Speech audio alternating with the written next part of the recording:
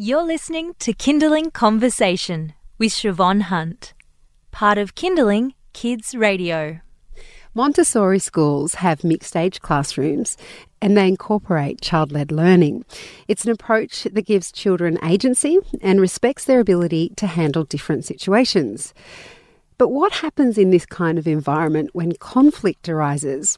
Bill Conway is the principal of Montessori East Primary and Preschool, and he's here today to speak with us about the Montessori way of dealing with conflict. Hi, Bill. How are you? I'm fine, thanks. I understand that Montessori classes don't have a hierarchy. What does that actually look like? I like to consider it more that the child actually is empowered. So you don't have to have a hierarchy to feel empowered.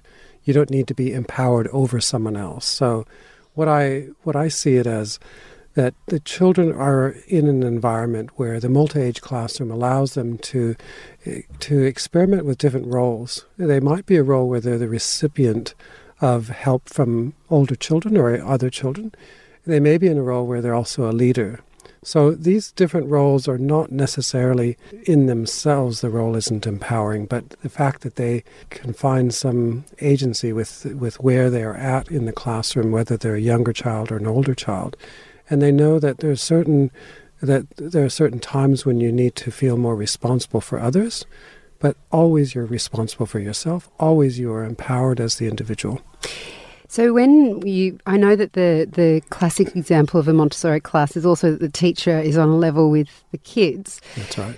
In that sense of non-hierarchical structures, how does that work if, let's say, two children have a conflict in a public school? Perhaps the teacher might step in. I'm not saying that happens all the time, but they might step in as the leader, as the main person who has to discipline children.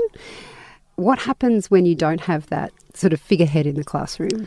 If you are trying to empower children, you do want the teacher to be observing the situation to make sure that it's not out of hand. But you want to allow the children to see if they can manage to resolve this themselves. And that sometimes takes a lot of patience. You have to stand back and really see if the children can actually do that or not. There are times when you have to intervene. There are times when the teacher has to come in and maybe suggest some ways in which they can resolve the conflict. It sounds like your teachers have a lot more patience than I do as a parent, because we're often told, let your kids sort it out themselves. And what I find really challenging about that is if I know one is actually physically more powerful than the other. So when you've got mixed ages, if there's a bigger kid and a little kid and they're trying to work it out, but the bigger kid tends to be a bit more physical, I find it hard to talk through those things because what they're experiencing is physical. Does that make sense? Yeah, no, it is. And it's so difficult to stand back and just watch these things happen. And I'm not suggesting that you always should do that, but especially if someone might be hurt in the process. A parent was telling me the other day how their children were only 2.5, and they were in a play group, and the two mothers were standing there watching their children play. One of the boys took a squirt bottle away from a girl, and of course both of the mothers were going to lunge to try to resolve the conflict, but they realized, no, actually what we should do is stand back and maybe we should wait and see how they might resolve this themselves. First the little boy took it and was quite happy to have the squirt bottle, but the little girl started crying and she was just bawling. And of course the mother of the boy was just so anxious to kind of go in there and say, okay, now you need to give this back. And she felt she could resolve this and very easily stop that girl from crying. And she felt so bad for the mother also, who was watching her daughter cry. But they decided to just stay and watch. The boy then asked his mom, why is she crying? She seems sad.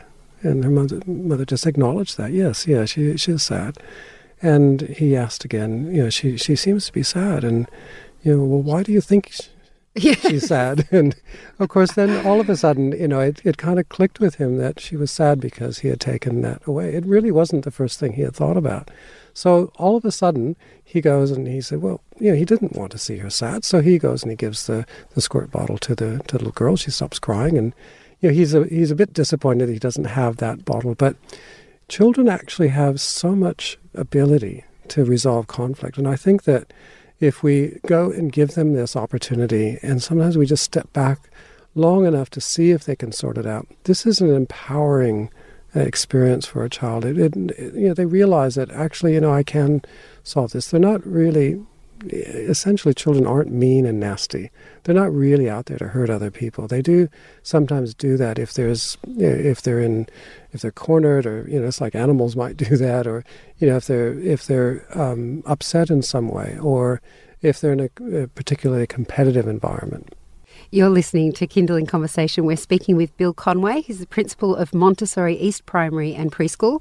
And we're talking about the way that Montessori approaches conflict, generally speaking, with children, and talking about the way the classrooms work and how the children feel a sense of agency, or how they step back, how Montessori teaches adults to kind of take a step back and watch to see how children might resolve it. It sounds like when you talk, it sounds to me like when someone's telling me how to get my child to eat vegetables, because everyone has all these great tips and nothing ever works. My children are about 2.5 years apart, and that little scenario you played out there with the taking one thing off the other, that's all they do all day, is take things off each other. And I'm wondering, I know that if I left them, that they would not resolve it. They would just keep what they've taken. However, I'm wondering if there's a situation, not when they're physically hurting each other. Let's say two children have conflict which results in one child crying and the other one not. Do you ever talk through the situation afterwards? So as a parent, you step back, you see if they resolve it. If they don't resolve it, is there a way you speak to children, in particular the child that's maybe been the aggressor? How do you talk to them after that so they might understand the consequences of what they've done? Yeah, it's a good question, because you want the child to have strategies on how they might be able to manage a situation. And then you also want to make sure they have something that they can base those strategies on, so they're not constantly looking for a recipe, what do I do in this situation? You want them to have certain values or virtues that they're going to follow in resolving something. So in a scenario where you have one child crying and the other one who's not, and that it is a time, sometimes these are actual teachable moments. This is the time, first you want to have them understand certain skills that they could put into place. So part of those would be asking children questions and listening to what they have to say is really important. Adults can model that. So the first thing you might want to do is just ask, what's going on here, and tell me how you're feeling, and doing some reflective listening, that modeling, and realizing that as a parent or as a teacher, if you are listening to the child, then they will realize that in a conflict they should also listen to the other child. And so you try to model it, but you also try to encourage them to speak with each other, to talk to each other and listen to what the other one has to say. And that would be your first strategy that I would, try to guide them on. The other, in terms of that base, oftentimes conflict is a result of just not being very respectful, perhaps. And so, if you've talked ongoing about your values as a family, about how we respect others, how we cooperate, and certain things that are real basic values that as a family you'd like to have your children understand, and you don't do it just as a response to conflict, but you actually talk about it as the way we get along, the way actually our family works, the way our society works. But you bring them in at the time of the conflict and say, well, how does respect look here? How do we want to practice respect? And again, this is where we will find the children will draw from those understandings if we've been doing that ongoing. What about the approach where you might ask the child, how would you feel if they did that to you? Do you agree with that approach, or is it? Absolutely, yeah. And that's one thing that not all children have empathy. Not all children can really go there and see how someone else feels. And I think, we shouldn't feel, if our child doesn't feel empathic towards another child, doesn't mean that there's something wrong with our child necessarily. But we need to give them that opportunity and sometimes just asking them, how do you think the other child feels, is really important, to try to challenge them, try to direct their attention to how the other child's feeling. Not everyone gets there, but it's a really good place to start, and it's something that you want to nurture and encourage in your child. Bill, thank you so much for coming in today. Well, thank you for having me. That's Bill Conway. He's the principal of Montessori East Primary and Preschool. You've been listening to a Kindling Conversation podcast. We'd like to reach as many parents as possible, and you can help us by giving us a review wherever you downloaded this episode.